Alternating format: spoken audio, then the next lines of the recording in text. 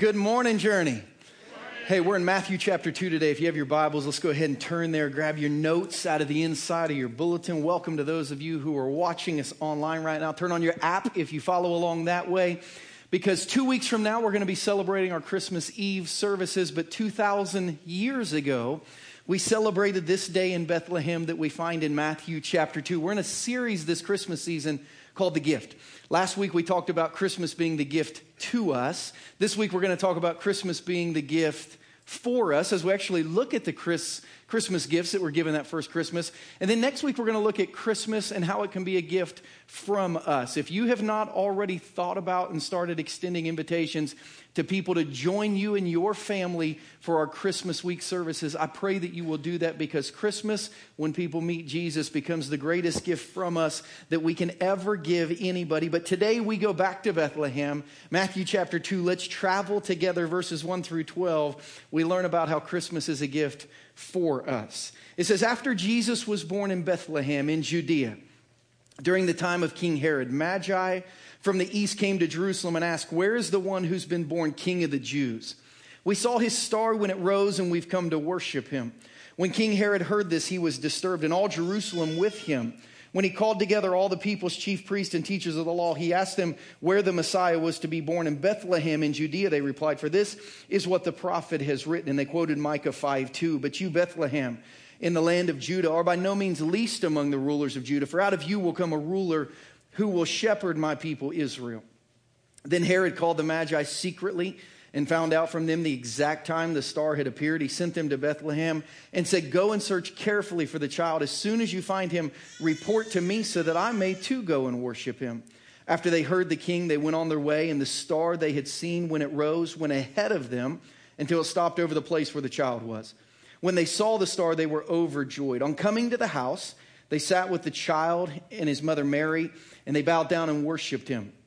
Then they opened their treasures and presented him with gifts of gold, frankincense, and myrrh. And having been warned in a dream not to go back to Herod, they returned to their country by another route. Hey, parents, when you look back at the lives of your kids, do you have any times that you would describe like as their terrible twos, or maybe their terrible threes, or maybe they're terrible teens, or maybe they're just awful adult children? Now, as you look, is there a time where you're like, man, that was a really difficult time to parent? I remember when my son was like 3 or 4 years old and we couldn't get him to stop crying without giving him his pacifier, and how frustrated that would make me. I remember driving down the road one day and it fell out of his mouth again and he started crying. I remember grabbing it off the seat of the car, and instead of blowing on it and just putting it back in like we normally did, I rolled down the window and I threw it out the window while we were driving down the road and just told Danielle, we're going to deal with this like once and for all now. I remember when my little girl Casey was 6 and I realized that she could keep her back teeth together and still suck her thumb at the same time, that I said, if you don't quit sucking your thumb, I'm going to cut it off, because I'm not going to have the money to afford to fix all of this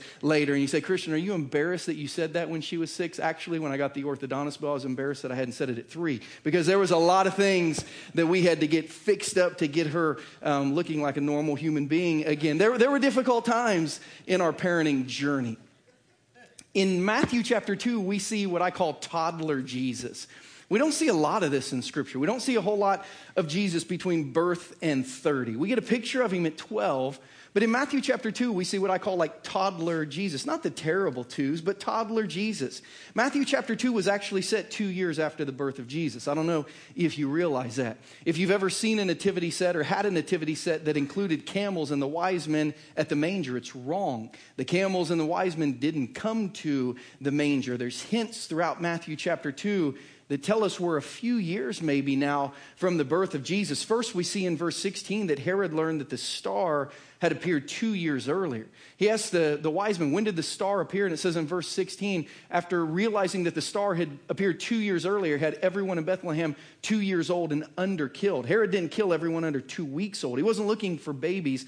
He was looking for 2-year-olds that had been born. We see in verse 11 that Mary and Joseph were living in a house. They were not in a stable. The baby was not in a manger. The word used for child was not baby. It was a word that was used of toddlers. We know from Luke 2:4, you say, why were they still in Bethlehem 2 years later? We don't know for sure, but we know Joseph's ancestry and his possible family were from Bethlehem. We know everyone related to him had to go there to register for the census, so maybe some of them had stayed. Maybe the drama that had erupted in Nazareth over two kids who weren't married, who were going to have a baby, made them want to maybe stay away for a little longer. We don't know that. We actually can't know the exact time and day. It wasn't December 25th that the Magi came. But what we can know are the exact gifts that they offered. They came somewhere between the 40th day of Jesus' life when he was presented in the temple. We know they hadn't come before then. And 2 years in Jesus' life. We don't know what day it was. We don't know how old Jesus was. But we know exactly what their gifts were. And Matthew wanted us to know that because knowing the gifts of Christmas helps us know Jesus a lot better. I want you to look at Matthew chapter 2, verse 11 again. Because if we were doing a Bible study in Israel 2,000 years ago and we ran across this letter, we would stop at verse 11. And we would talk not just for hours, but maybe for days, not just for days, maybe for weeks. This might be an entire semester of small group study because there's some truth in Matthew 2:11. Listen to these gifts. On coming to the house, not the stable, the house, they saw the child, not the baby, the child, with his mother Mary, and they bowed down and they worshiped him. Then they opened their treasures and they presented him with gifts of gold and frankincense and myrrh. This was a big deal for Matthew, which is why he wrote it. He's the only one of the writers of the 4 biographies of Jesus' life, Matthew, Mark, Luke, and John, that mentions the wise men or the gifts. But it meant a lot to Matthew, and it meant a lot to the people that Matthew was writing to. Remember, not all 4 authors of the biographies of Jesus were writing to the same people or even writing the same story. When we look at the audience of the gospel, we realize that Matthew was written to Jewish people to help convince them that the Old Testament Messiah, the guy talked about from Genesis to Malachi, was indeed Jesus. So Matthew was writing to Jews using a lot of biblical truth to prove to them that Jesus was a Messiah. Mark was written to Gentiles who would not have cared like you don't care that Jesus got gold, frankincense, and myrrh. That means nothing to you if you're in here and you don't understand anything about Jewish prophecy. You're like, yeah, big deal. You might be able to name them, but it doesn't move you. Luke was actually written to a Gentile friend named Theophilus. Luke was not writing a book to the world. He was writing a book to his friend. That book ended up being released to the world, but Luke was just trying to help his friend understand who Jesus was. This guy, Theophilus, who worked in the Roman government, he wouldn't have cared about gold, frankincense, and myrrh. It would have meant nothing to him. And John was actually the only gospel writer who was writing to Christians. John wrote to second-generation Christians, and this wouldn't have meant much to them. Only to Matthew, this Jew from 2,000 years ago and his Jewish audience, would this have been a big deal to. And when we understand why Matthew wrote it and what it meant, what we find out is if you really want to understand Christmas, you have to understand these gifts. Because when you understand these gifts, it helps you know more about Jesus. And when you understand these gifts, it helps you know a little more about you. So let's look at 2 things about these gifts today. First, let's look at the gifts as spiritual symbols. Let's look at the gifts as spiritual symbols because this is certainly what they were. This is what the Magi intended them to be. These gifts were representative of something much, much bigger. What were the gifts? Verse 11. Let's go back. You might underline it. We'll be there 5 or 6 times today. It says, on coming to the house, they saw the child with his mother Mary, and they bowed down and worshiped him. Then they opened their treasures and presented him with their gifts of gold, frankincense, and myrrh. Now, you need to know, although these sound like they go together because we've heard the Christmas story, these gifts do not go together. Giving one person gold, frankincense, and myrrh would be like you giving one person at Christmas this year an American Girl doll, the Call of Duty video game, and like a toaster. Like those 3 things, like you would not give those 3 things like to the same person. Those gifts don't go together. These gifts don't go together. This was not like just the normal registry of Christmas gifts.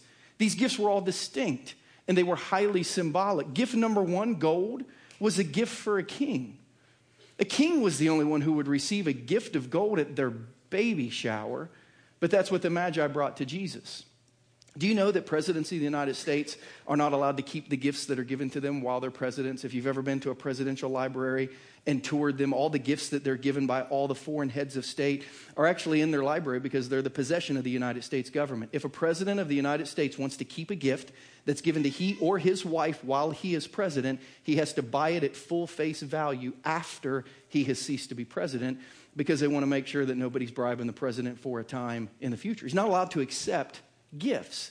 And 2,000 years ago, the only way you could really give a gift to a world leader was to give them a gift of gold. When a foreign envoy came and presented a baby with a gift of gold, they were basically saying, we recognize you as a future world leader. We recognize you as a future king. The only person that would receive gold was a future king that would sit on a future throne and do world leadership business together, which means these magi recognized that this baby was one day going to be a king. It's the only thing that it could mean, that they recognized this baby would one day be a king. The second gift was frankincense. Frankincense was a gift that would be given to a priest. By the way, there was never in Israel anyone who was both a king and a priest. They didn't even come from the same place. Kings came from Judah. Priests came from Levites. So we see that these gifts shouldn't have ever been given to the same person. Now, frankincense, here's what you need to understand about frankincense. Frankincense is not the cousin of Frankenstein. Frankincense is not the opposite of common sense. You need to look at the words this way. Frankincense. This was the gift of incense. This was a type of incense. Incense was something that priests use. Only priests use incense, and only priests use incense in worship in the temple. The only person who would receive a gift of incense was somebody who would one day stand in the temple and do ministry before God on behalf of people. So the Magi were saying, we recognize that this child was born to one day stand before God on behalf of people and do ministry. The only reason anyone would give any child incense, frankincense, is because they recognize one day this child will stand before God in the temple, before people, and he will do ministry to God. That's why they would have given him frankincense. And then gift number 3 is the weirdest of all. It's the gift of myrrh. Myrrh was a gift for a dead person. That's what myrrh was. Can you remember like the worst gift that you've ever received for Christmas in your life? This was worse. Like I can. I remember my first year of seminary, my mom and dad for Christmas bought me a briefcase and a fountain pen. Now I think it was a really nice fountain pen, but it was a fountain pen, like for Christmas, like under the tree. And it wasn't that the gifts were bad, but it symbolized for me, I'm now an adult and I don't get stuff. Like I don't get shoes and video games and my favorite football jersey. Like this is stuff that like I have to take back to be an adult with. It like changed Christmas forever. Myrrh was worse than that. Here's the gift of myrrh. It's showing up at the baby shower with embalming fluid. It's what myrrh is. Myrrh was a spice only used to prepare a body for burial. Giving a baby the gift of myrrh would be like you giving somebody embalming fluid. It could only mean that the Magi believed that the purpose of this baby's life was to die. And there would be something special about his death. The only reason you would give a child myrrh is you're symbolically telling the parents, we understand that this baby is born to die like this special death. And in preparing for life, we also understand he is preparing for death. The gift of gold for a king. The gift of incense for a priest. The gift of myrrh for somebody who would die. You say, man, Christian, what's the deal with all these gifts? That is a weird gift mix. Well, here's what we know from the book of Daniel. We know that these Magi, they were students of Old Testament Hebrew prophecy. And we know that Old Testament Hebrew prophecy stated that the Jewish Messiah or the Jewish Savior would serve as 3 things. He would be a king, he would be a priest, and he would be a suffering sacrificial servant. According to Micah 5:2, Psalm 110:4, Isaiah 53, he was the only man in the Old Testament who would be said to one day be a king and a priest and a suffering sacrificial servant. Which means the Magi's gifts, they symbolize that they believe from their study they were worshiping the promised Savior of the world. These gifts were given symbolizing we understand who you are and what you're going to do for the world. In some way, we are just like the Magi because we do the gift thing. Maybe your family doesn't do it, but our church does it.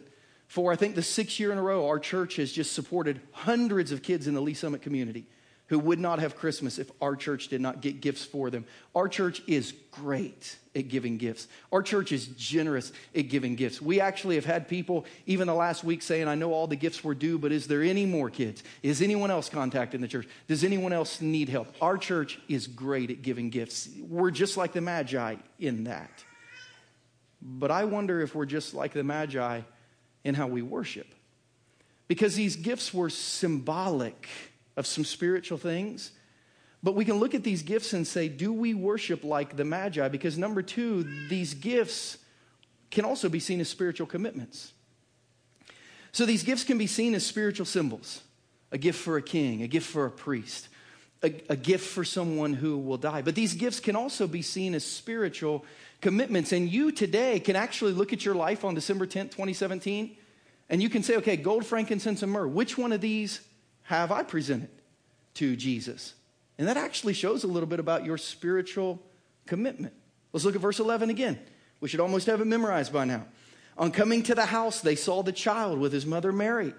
They bowed down and they worshiped him.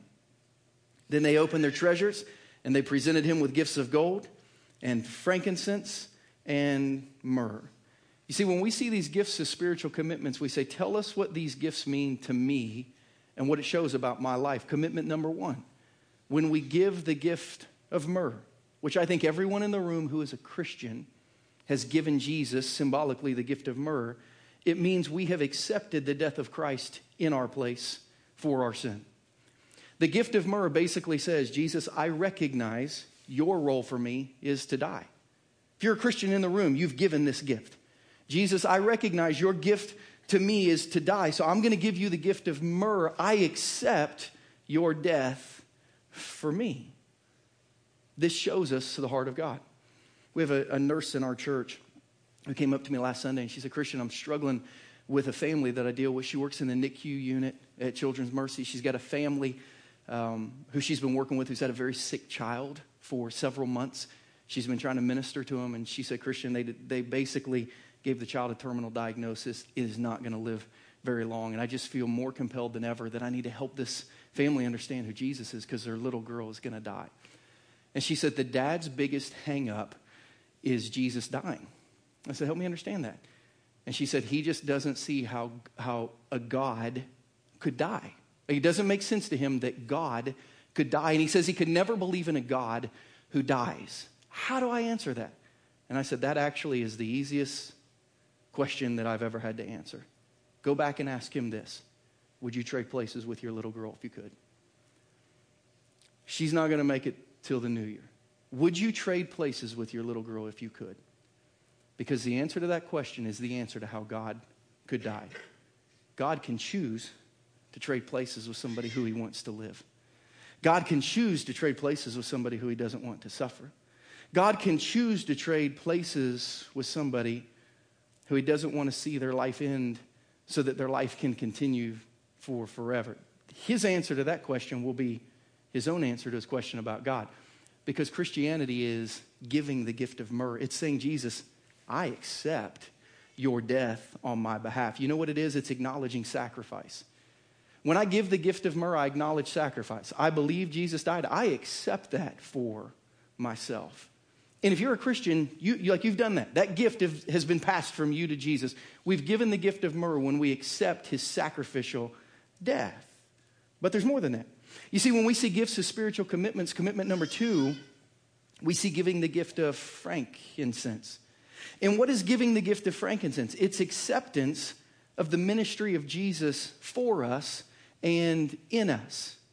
Frankincense says, I understand Jesus wants to do more than die for me. I understand Jesus wants to live in me through his Holy Spirit. And Jesus wants to live in the world through me. That's what I understand through this gift of frankincense. Now, I've got to be honest with you. I don't like incense. I actually don't like things that smell. I hate lotion that smells. Every now and then I'll put on lotion not realizing it smells and I have a really bad day. I have to wash it off really fast. A few years ago, I was getting ready to preach to a youth group and my hands were really dry and my skin was really dry because it was in the wintertime, and I reached into Danielle's purse and I took some of her lotion and I put it on and it smelled awful. What I didn't realize it also had little sparkly things in it. So when I went out to preach, I looked like a vampire from Twilight. I was shining, my face and my hands. I was like, okay, nothing that smells anymore. I don't like stuff that smells. But I like stuff that smells good better than stuff that smells bad.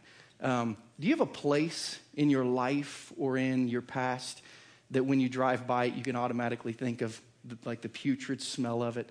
Maybe a dump that you used to pass on your way home. Maybe a factory that put out something that wasn't very good. Maybe that skunk that got killed on your road.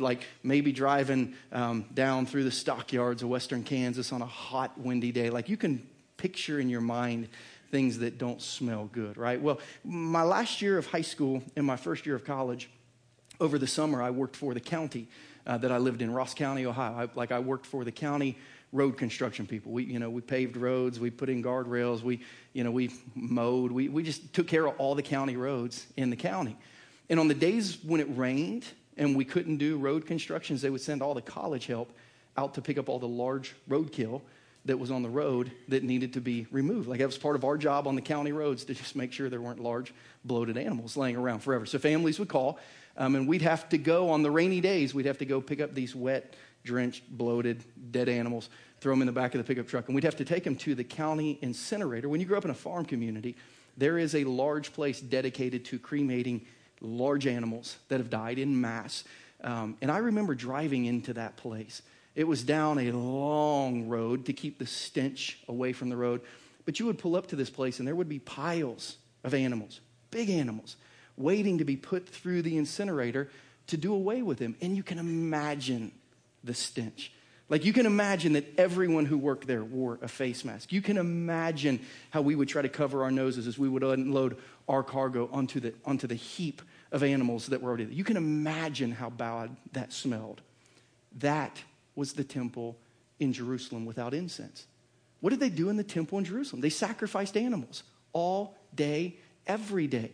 They gutted animals. They laid them on the altars. They left their insides over here till they could remove them. All day, every day, they were skinning animals, leaving their carcasses, removing them. The temple would have smelled like heaps of dead animal bodies laying there if it wouldn't have been for the incense that covered it up, so that temple ministry was a sweet aroma to God rather than the smell of death to God. That's why incense was used. Because God says ministry doesn't stop at death. But some of you, your spiritual commitment stops there. You have given Jesus the gift of myrrh. You've accepted his death for you. But you do not follow his life for you. And your life to the watching world stinks spiritually. They look at your life. Listen, you're a Christian. You got the heaven thing figured out. Your past has been forgiven. But your only commitment to Jesus is letting his death be replaced for yours. Your commitment to Jesus is a commitment of myrrh. And you've not invited the sweet smell of his Spirit into your life. So your life isn't represented by the death of Jesus, but by the life of his Spirit in you.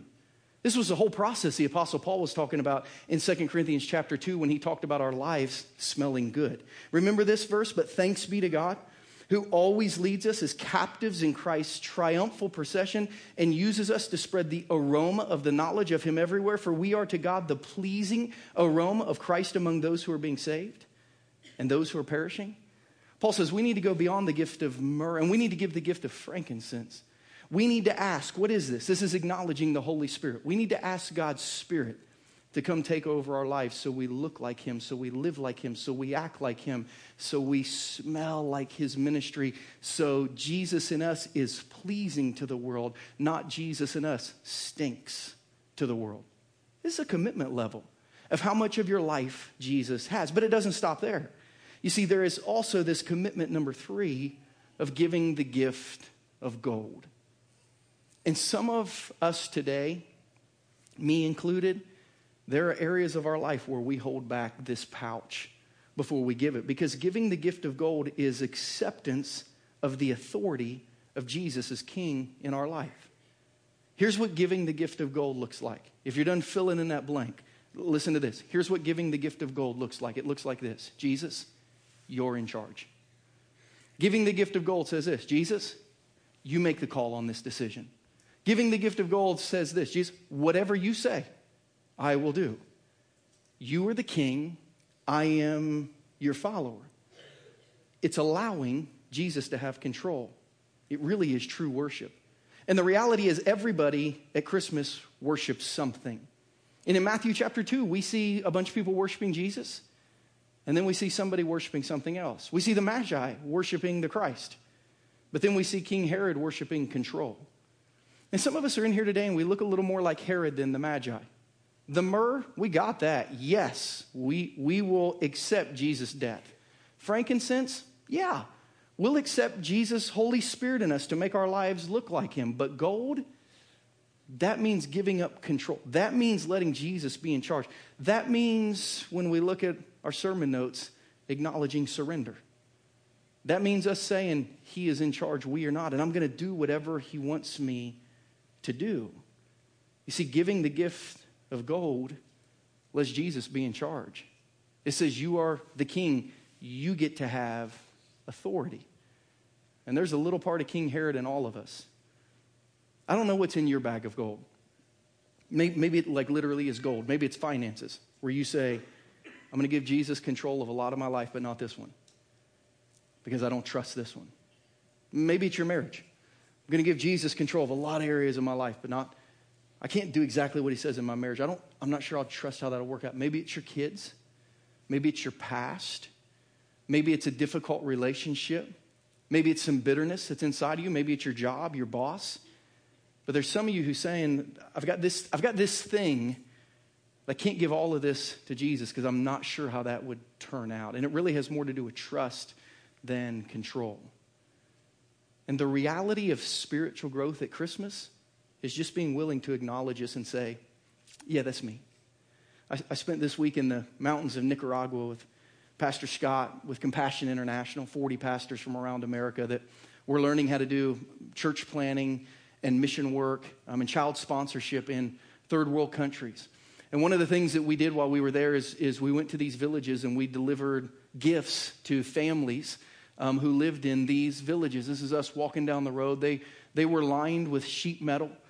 The houses were made out of scrap sheet metal that they could find with kind of cinder blocks on the roof. They said every time it storms, literally the neighborhoods all blow down and they have to rebuild them several times.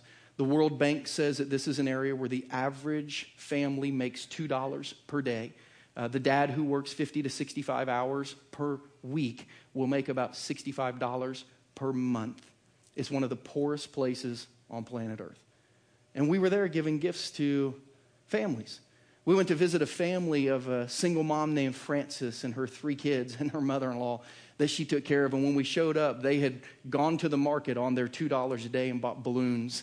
And they had made a welcome sign, bienvenidos, to welcome us there to their home with our food and with the medical supplies we were bringing, with the hygiene products we were bringing, just to say that we loved you. We got to go inside their house and we got a chance to pray over her and her daughter Jacinia and their little daughter Hosanna and their little boy Juan Carlos, who's a Compassion International kid that we got to have the opportunity to sponsor. We gave them their gifts. We told them they were from God. We told them people in America saw their plight and cared about him.